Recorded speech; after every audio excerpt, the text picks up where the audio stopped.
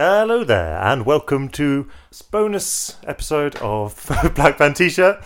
Black Band T-shirt Revisited. We did Metallica recently. We are back again for a slightly unusual revisited episode. Very unusual. In that, we're going all the way back to summer 2021, episode 15. So that is now 30 episodes ago. You were so young and innocent back then. What a time.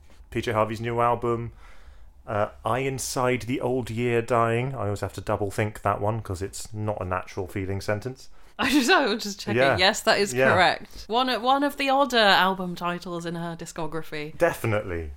It's been out a little while now. It's taken us a while to do this, but as you'll see when we talk about it... July. We're not doing that badly. Yeah, I just think... I feel like with these revisited ones, there's no point doing it straight away. You need time to digest the album a bit and live with it and sit with it for a bit. And yeah, I was about to say, I think this one is very much a case of that. Bit unusual in that, obviously, Nikki has been a regular co-host of this podcast for only the last few episodes.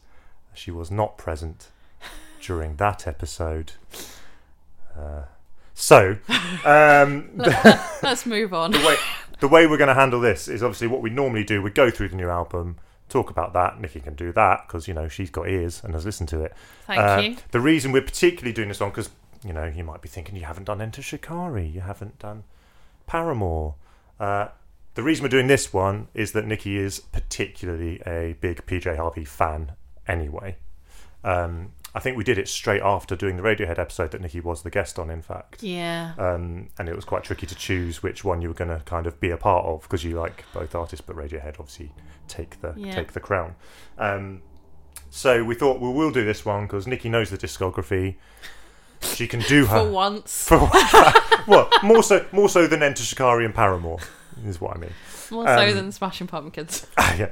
So what we will do, we will talk about the album, and then at the end we would normally say where it fits into our existing ranking. Nikki doesn't have an existing ranking, so she will then share what her ranking will be with I Inside the Old Year Dying.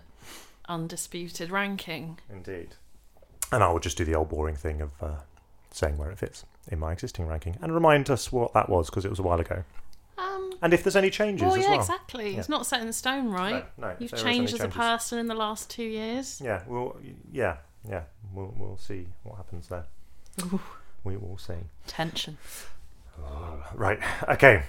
So, I Inside the Old Year Dying. PJ Harvey returns after 7 years? 7-year absence, yeah. Just casually returning from a 7-year absence to drop one of the best albums of the year.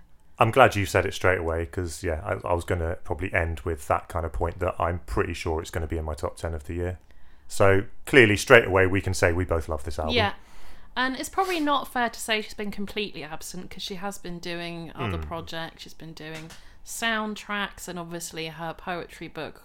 Is it Orlam? Orlam, which is very much a companion piece to this album. Yeah. From what I've read. I mean, I'm pretty sure Orlam served as the foundation of this album, and then the songs built on the poems. The theme's already written. there, yeah. And I think that's quite a common theme in her last few albums. I think she said she's almost become more of a poet than a songwriter in the way that she approaches her lyrics. I'm not at all surprised by that because one of the things that I remember talking about the most in the original episode was how struck I was by how incredible a lot of her lyrics are. Mm-hmm. And that was something I didn't know about her before doing that. No. So yeah, I'm not surprised by that at all. And I've not actually read the book yet. I really want to. Everything I read about it makes me want to read it more. So definitely two halves of what's the phrase? Two halves of a whole. Yeah, Is that? That's yes. not a phrase, is it? They're companions. Yeah, I was trying to just be a bit, a bit more intelligent, but never mind. We'll try again at some point. And yeah, can I just say, obviously, huge fan of Polly. I think she is one of the most exciting artists working today. I think every new release of hers is a bit of an event. because you never really know what it's going to be. Mm-hmm. I feel like she's consistently subverting expectations. And if you look back at her discography, just like the number of genres that she explores. Yeah. But yeah, I think with this one, she's still managed to do something new, which is quite impressive. Yeah. So, I mean, while we're on that, this is something I was thinking. I was listening to this again on the way home today, just to kind of make sure it was really fresh in my head to talk about. And something that every time I've listened to it has just struck me more and more is, I think, to me, it's a rare case of something taking bits of other things and being greater than them both. So to me, this album sits really neatly sound-wise and like just tone-wise in between White Chalk and Let England Shake. Yeah, I think that's fair. It's got the folkiness of Let England Shake, but it's got the more gothy etherealness of White Chalk going on. Whereas White Chalk felt almost more like American gothic-y. It's more like a chamber piece, yeah, isn't it? There wasn't much folk influence on that. And it was very piano. It was mostly piano, wasn't it, as well, in fact? Yeah. I think that's probably the big difference I'm thinking of as well, whereas this is still very much... Well, I say very much guitar. It's not, really. There's a lot of guitar in it, but very subtly. The other thing that I think is featured a lot in this one is just drones. Yeah. And that made me, and I know you're going to hate this, made me really think of the similarities to Nick Cave's latter output. Yeah. It's not that I hate that. I think, it's for good reasons that Polly gets consistently compared to Nick Cave. And it's not in anything other than a compliment. Yeah, obviously. And obviously, everyone knows they were in a relationship and worked together a lot and inevitably share some of the same styles. But I do think she gets painted as the female Nick Cave, which is a bit reductive, and I think and we've got to celebrate her as an artist in her own right. And I definitely think inaccurate. I think the only two albums I'd say I really get the comparison on are this one and Bring You My Love. Yeah, I mean, yes. Which yeah. But I think they're the only two where it's an obvious comparison. Really, the only other thing that like, she's more varied than Nick Cave. Yeah, I mean, I'll say far. I'm a bigger Polly fan than I am a Nick fan, although I massively appreciate a lot of his work and think he's generally awesome. But yeah, I think like a lot of journalists use the Nick Cave comparison in quite a lazy way, I think. Yeah, I get that. No, like I said, it was specifically that use of kind of atonal drones. Yeah. That are like, that's something that Nick's very much only used in his more recent albums as like almost as a main instrument, and there's definitely songs like the opener, Prayer at the Gate, significantly, that does that, where it sounds almost just like a feedback loop or something like that going on, overlapping, like two things overlapping each other that aren't, there's no melody to it, but it's providing its own almost natural melody.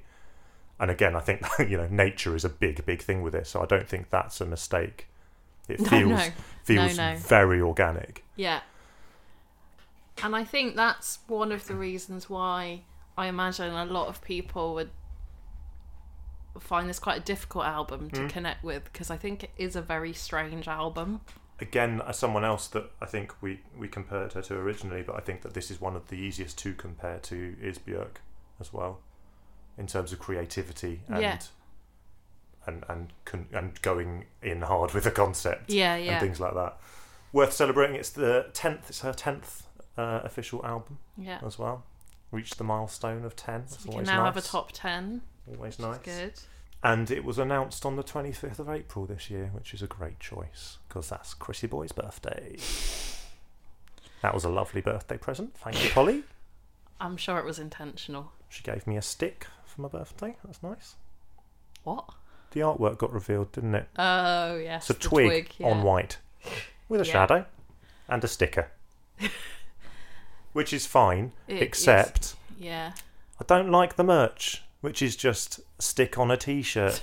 Doesn't look good. Anyway. Anything else you generally want to say about it before we go into any songs?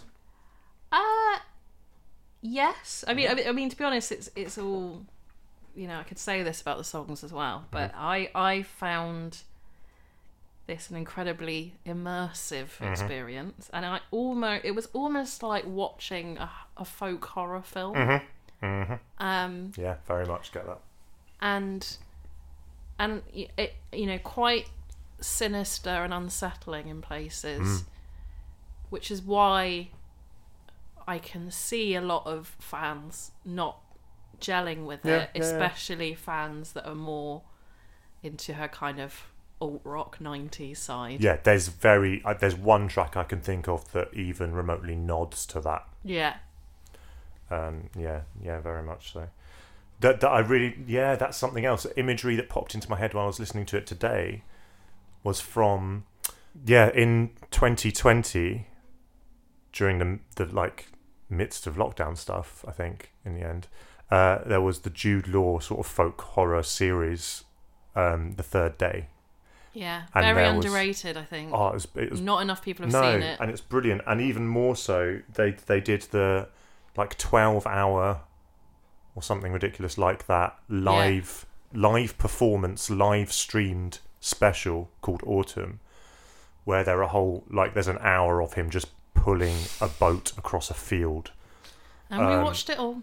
I sat down when it started thinking, I'll watch a little bit. We were definitely... Have it on in the background while I'm doing other stuff. And I got completely engrossed in it. We were definitely in lockdown, because that's the kind of weird shit that we did. Yeah. But it was great. Like, Jude Law was incredible. He was so engaging, considering, like, again, there was like an hour where I just sat and watched him dig his own grave. Yeah. Like, it was incredible. But I got images from that in my head while I was listening to this. I think it could definitely be a soundtrack, and that's not a criticism, because I absolutely love film soundtracks. Yeah, well, and it takes it's a skill to be able to conjure particular imagery and stuff through music like that. Like, but it's definitely not background music. No, you couldn't just put it on and enjoy it casually. I don't think. A couple of songs possibly, but it's definitely a very creepy album. Creepy is a good word. I think it's also worth saying that Polly has said it was probably the most difficult album she's ever made. She said it took a while to actually come to the finished product, didn't it? She reached a bit of a creative block, I think. I wonder whether that kind of unsettling nature reflects how she was feeling when making the album. If we're talking about the sound of it as well, it's worth mentioning that John Parrish and Flood are both back on production duties here. Mostly John Parrish. I think Flood was more of an assistant producer, but just kind of... Good old Floody. Well, I mean, as we talked about just recently in the Pumpkins episode, someone who clearly is very good at just focusing people, I think. On working out what it is they're trying to achieve and really just helping them achieve that. I think that was probably his main role here, really. He's not credited as main producer, just as kind of assistant. And also, interestingly, just worth noting, released on Partisan Records, which makes a break from Island Records after 30 years. So Dry was released on Too Pure, and then everything since then up till now has been released on Island Records. I assume she signed a 8-album deal or whatever. Yeah. Like, as was the way in the 90s, where record labels would just sign a ridiculous amount of albums from artists. It's interesting because Partisan represent a lot of post-punk bands, and I do think there is a tinge of post-punk definitely on this album. Yeah. I can agree with that for sure. So, what do we just want to go in with? Kind of favourite tracks? Yeah, I mean, I won't go through track by track because while I've listened to it quite a few times, I'm still not at the stage where I can talk eloquently about every single track. I have my standouts. I just wanted to quickly say on that as well, because I think something you mentioned when we were listening through to it, like it's difficult to choose a best and worst song for this one because it works so well as a whole piece. Yeah, exactly. You wouldn't want to remove anything from it. No.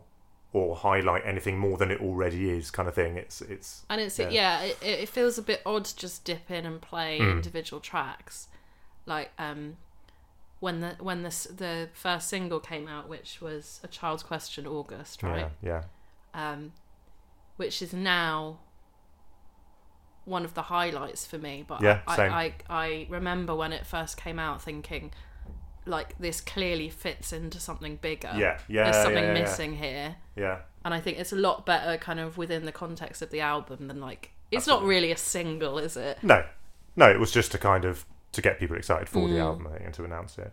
Ben Whishaw making his first of 2 appearances on that one. Yeah. He was. I mean, what's really interesting, I still can't get to the bottom really of what the relationship is creatively. She has credited him and who's the other? I keep forgetting his name. The other actor that's on it, Colin Morgan. Yeah. She's kind of credited them with being a big part of the whole process of this album. Yeah, I really want to know the backstory there. And of Allum, the book as well, actually. Yeah. I mean, I don't think her and Ben are shagging. No, I think that's safe to say. We never know, but I think it's safe to assume. But, you know, we're not Heat magazine. We could only dream of striving for such great journalistic integrity as that. But yeah, so it is interesting that he's been involved. They've both been involved quite heavily in the whole process, but both have 2 vocal appearances on the album as well, which I think previously we've only really heard John Parrish on, who does a couple of backing vocals here as well. Yes. And there's one particular one he does, Autumn Term, which I've seen a lot of people not criticising, but just saying vocally it doesn't work for them. Interesting. I think it's one of the most menacing sounding it's tracks. the second track, isn't it? Which is obviously deliberate. But I saw someone say that she sounded like a drunk mermaid. Mm-hmm. I thought was slightly harsh. It's interesting that you said. I didn't realise that. I did put in my notes for that one. It's the only song I think I've put this for that I can see people not being on board with this one, because it is slightly. It sounds troubled. Right, the falsetto. She uses that falsetto that is kind of slightly off key a lot of the time, and a bit wobbly, and it does sound. But I love that kind of thing. Yeah. And I know you do as well. Like, I love it when something sounds real, essentially. I do think her vocals could catch some people off guard on this album because it's like her vocals have changed so much throughout her career. Like, if you compare it to kind of the sultry, grungy sounds on her earlier work. Like it's she uses this sort of trembling, like you say, like always childlike. It was a very White Chalk. Yeah. Thing again. And again, Late England Shake. There's a few times where she uses that high voice as well. Some strange samples of school children there as well, as the Autumn Term title might indicate. But I mean, I said it's the one I can see people maybe not being on board with, but they're wrong. It's excellent. Yeah. Like, for instance, I can imagine my mum really hating it. I don't know why I'm telling you. I don't know why I mentioned my mum specifically. I always think of my parents when I think of any albums like this, because I remember excitedly playing them Jeff Buckley's Grace for the first time in the car when I'd got really into that, and them just hating it. Oh my god. Like, just hating his vocal. Dad, I think Dad said he sounds like a goat. It was specifically the what was it? Sorry, Dad, I know you probably listened to this and I've just absolutely shamed you. I used to play it at home, and it was like the outro of Grace, where he goes, just completely really out of control, yeah. which I think is one of the most beautiful bits of music ever made. And Mum and Dad were not impressed. Something along the lines of, what is this racket? Although my dad did say it sounded a bit like Led Zeppelin, which is a compliment from him. Well, that was... Anyway, I'm not talking about Jeff yet. Buckley's for another time quite soon. It's interesting. I didn't realise that has been one that's been a bit of a sticker for people, because I did think it could be. Yeah, I mean, even like... really like hardcore PJ fans, I know I've read some comments on like YouTube and places like that saying that the vocals are a bit out there for them. Are just not necessarily just like, I wouldn't in some instances I suppose they're not that pleasant to listen to, which I think is the point. Exactly. Right? Yeah. I was going to say the whole thing you were saying about the like sinister, all that kind of feel to it, and the horror kind of thing. I think like it's got that gothic feel in the sort of really classic ghostly kind of that set. Like, the biggest one for that for me is the Nether Edge, which I suppose makes sense again given the title, but where like she's got that manipulated vocal all the way through it that's got a kind of tremolo effect and all that, where it sort of keeps cutting in and out and doing all that. That's one of the album highlights for me, actually. So cool. And a like high pitched drone sound again going on in that one. Yet weirdly, the chorus has quite a classic PJ Harvey feel to it. I think it's a really cool combination, that one. Well, that's what I like. I don't think she's completely got rid of that the classic PJ sound. No. I mean, I feel weird jumping to the last track. No. But as we're talking about the classic PJ sound, A Noiseless Noise, I think, is the closest this album comes to like a rock song. I think it's the closest to the previous two albums for me, that one. What, the last track? Yeah. I suppose it's like the most guitar driven. Yeah. And it's the one I can see like... It's got that more rousing feel to it, like those albums. Older fans being like the most comfortable with. But I do think it's great. I can imagine it being like a really great set closer. Yeah. And obviously it has the very kind of hushed introduction with, you know, no instrumentation at all, and then it kicks in and it's really ferocious. And I love how it, and I love it when songs do this as well, especially closing tracks. I love how it comes full circle by the end as well. It drops back out to just her vocal and like field recording as well, just like an outdoor soundscape that her vocal's going over, and then you're just left with that. So good. Such a perfect end to this particular album, I think, doing it like that. And I think it's quite daring to put a song like that at the end, where it could have, like, she could have released that as the main single. Yeah. And I think it probably would have got a bit more attention. Yeah. But I suppose it's not really representative of, like, the whole album. No. It's worth mentioning at this point as well, not my worst song, but the weirdest song, probably, on the album is the one before that, A Child's Question, July, which is Colin Morgan returning on some vocals to worship hedges. It's literally a song about worshipping hedges. Why not? And I also love that we get her most natural sounding vocal in the verses on the whole album, where that falsetto's gone and it's more just her lower range. Yeah. But her Dorset accent is fully there, and it's great. Yeah. I don't think we've seen that as much on previous albums. Tell me who has licked the toad. Yeah. So good. Yeah. And the kind of the word, the Old English words as well. Which she uses all the way through this. That's something else to point out, isn't Which it? I think obviously were present in all of them. She keeps using Wordle. Yeah. Which is quite funny in today's context. But yeah, I mean, weirdly, my favourite track is probably the opener. Same. I've got the opener as well. I think it's great. Honestly, I think it's, and I think it's the one that also you could most enjoy on its own as well. Yeah, it's incredibly ethereal and haunting. I've used that word, both those words. I've also said I think it is immediately arresting. As soon as it starts, you're kind of on edge a little bit and paying attention. Even it's a classic example of how to do that without being loud, I think. Yeah. Her vocals on that are some of the best. They're so kind of like otherworldly. Yeah, and the melody's great. And really clever touch to have that repeating that bit. Gonna do that. Yeah, but it's so simple, but it makes the song catchy. Yeah. Like if that wasn't there, like the melody's quite catchy on its own, but just having that there almost as an extra instrument really is all it is, but makes it really memorable and catchy straight away. Really clever, I think. Got any other highlights? I think we've talked about all my absolute favourites. Like all I would say is that I found it nearly impossible to pick a definite favourite because I like Seaman Eye as well. It's got quite a nice groove to it. Yeah, definitely. The lyrics read a bit like a Wurzel Gummidge script, but in a good way. One with a sort of nice, clean electric guitar rather than acoustic there as well, which is quite cool. Oh, that's the other thing to work like. Which one is it? Ironside, the old I dying. Is it that one?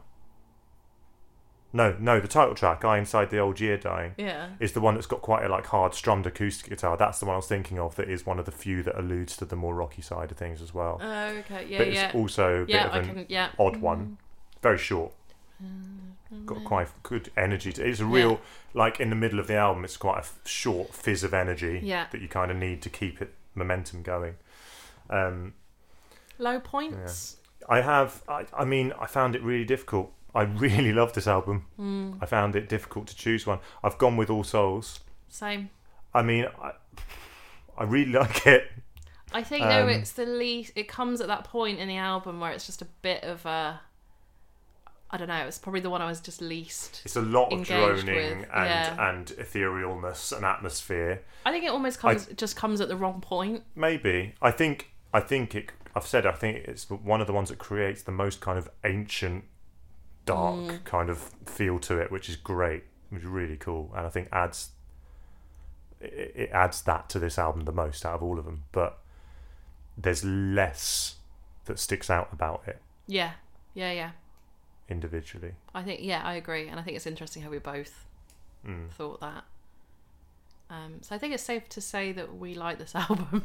Yeah, I really, really love it. Okay, that's going to be interesting in our rankings then. But, it is also worth saying. So we were talking about, I was showing Nikki or reminding her what my ranking was from when I originally did this the other day, because we've been listening back through to a lot of the discography again the last couple of weeks to kind of just really cement things in.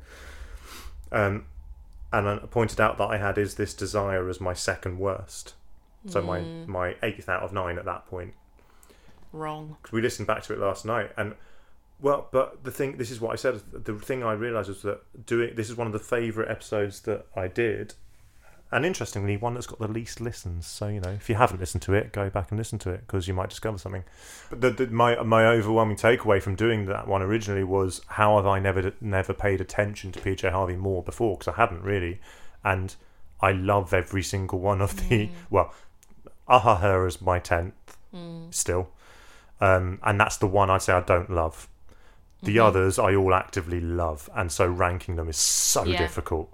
So Is This Desire is my second to last, but it's not because I don't like it at all. So shall we go through taking it in turns? Or shall we? How do you want to do this? Yeah, let's take it in turns. So I will just say I haven't changed anything in the end, other than putting this new one in. Okay. Fair. So my ranking is the same as it was, but with this new album inserted. But you're going to go through it again. But I'll go through them with you. Yeah. So as I've just said, my last is still Her. Yeah. I also would say that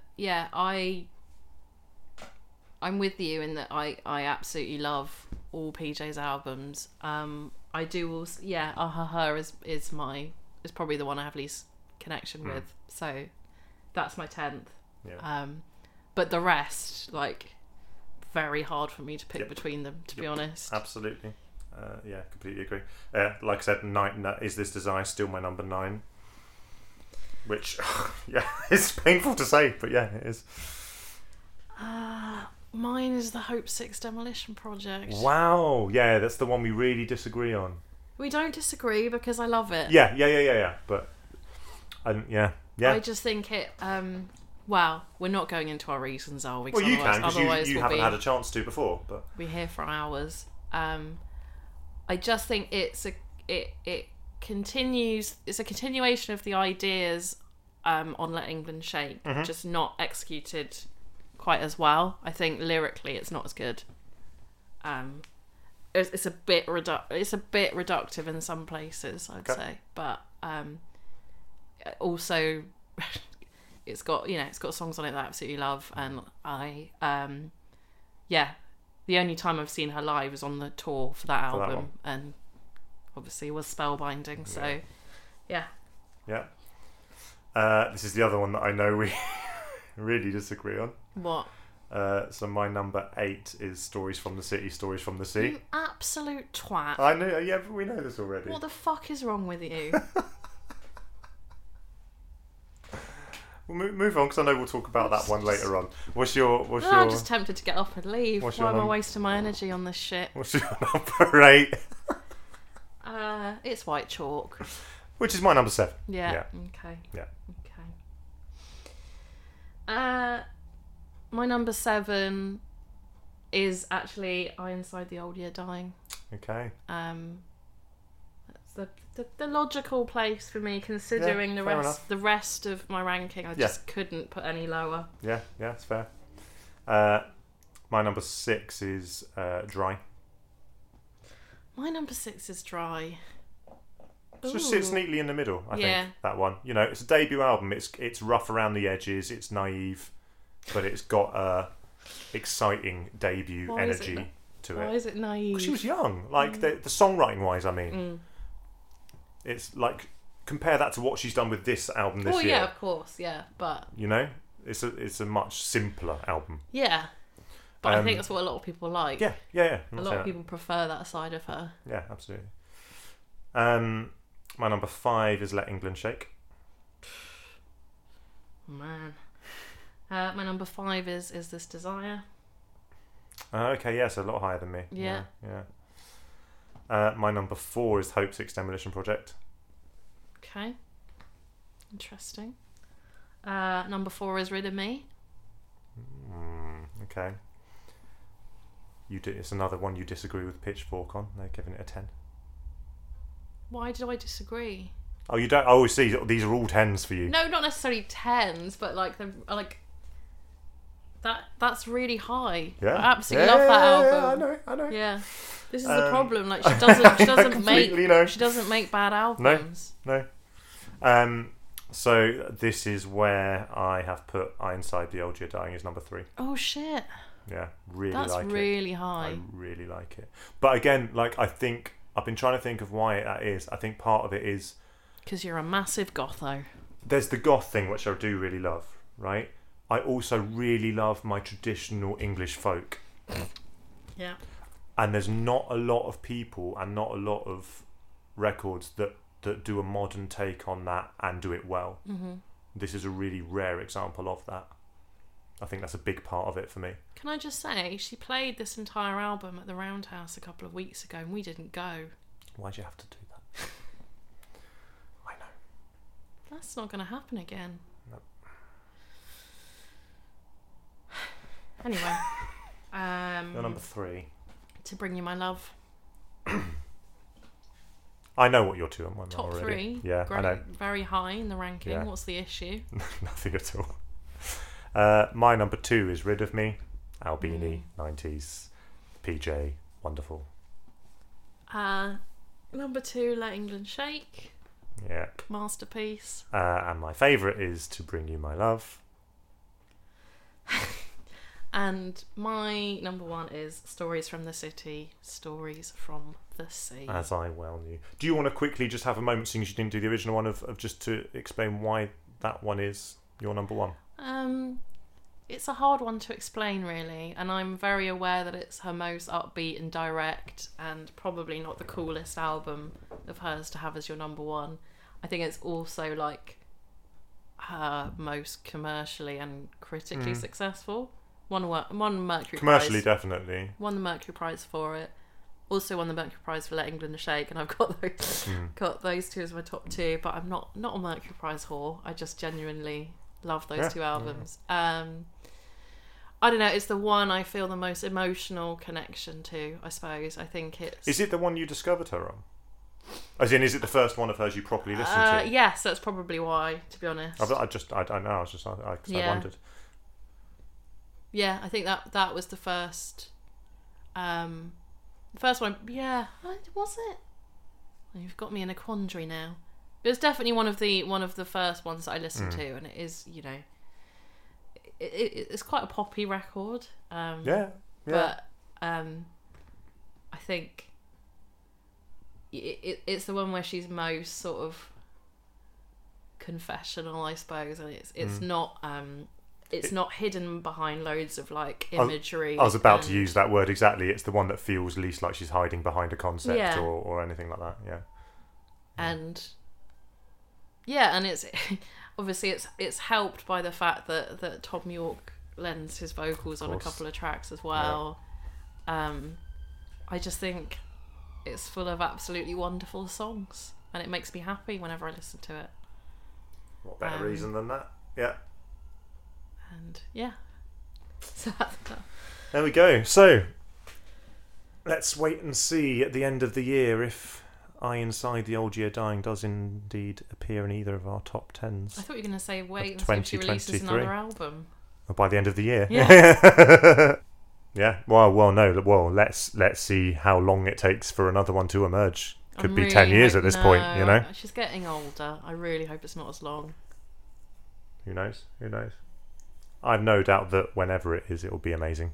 Yeah. At this point.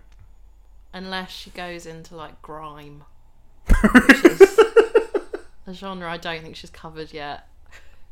Or bit of Dorset grime. Dorset grime, middle-aged Dorset grime.